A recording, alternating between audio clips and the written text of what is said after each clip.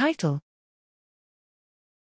Modulation of perception by visual, auditory, and audiovisual reward predicting cues.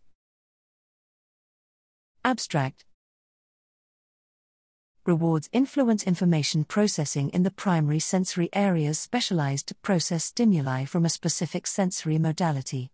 In real-life situations, we receive sensory inputs not only from one single modality, but stimuli are often multisensory.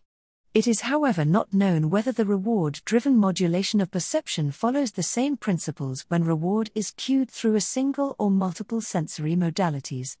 We previously showed that task-irrelevant reward cues modulate perception both intra as well as cross-modally, likely through a putative enhancement in the integration of the stimulus parts into a coherent object.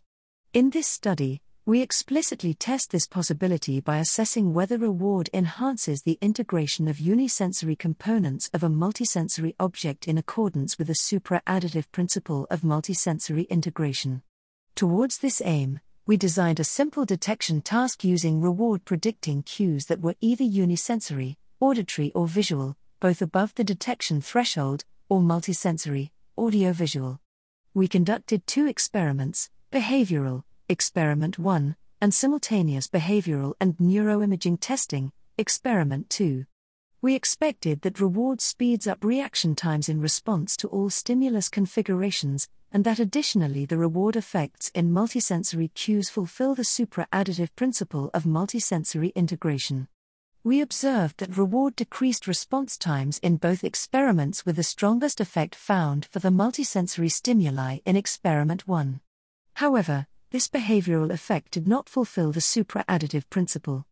Neuroimaging results demonstrated sensory supra-additivity at the classical areas involved in multisensory integration, such as the superior temporal areas, STS, while reward modulation was found in the midbrain and frontoparietal areas, reflecting the typical areas that receive dopaminergic projections.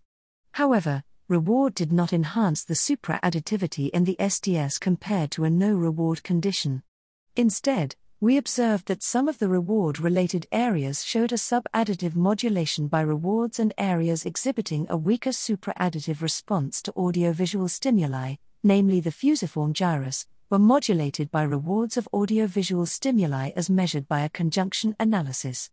Overall, our results indicate that reward does not enhance the multisensory integration through a supra-additive rule. These findings inspire a model where reward and sensory integration processes are regulated by 2 independent mechanisms, where sensory information is integrated at an early stage in a supra-additive manner, while reward modulates perception at a later stage sub-additively. Moreover, an associative area in the fusiform gyrus exhibits a convergence of both reward and multisensory integration signals, indicating that it may be a hub to integrate different types of signals, including rewards, to disambiguate the information from different sensory modalities.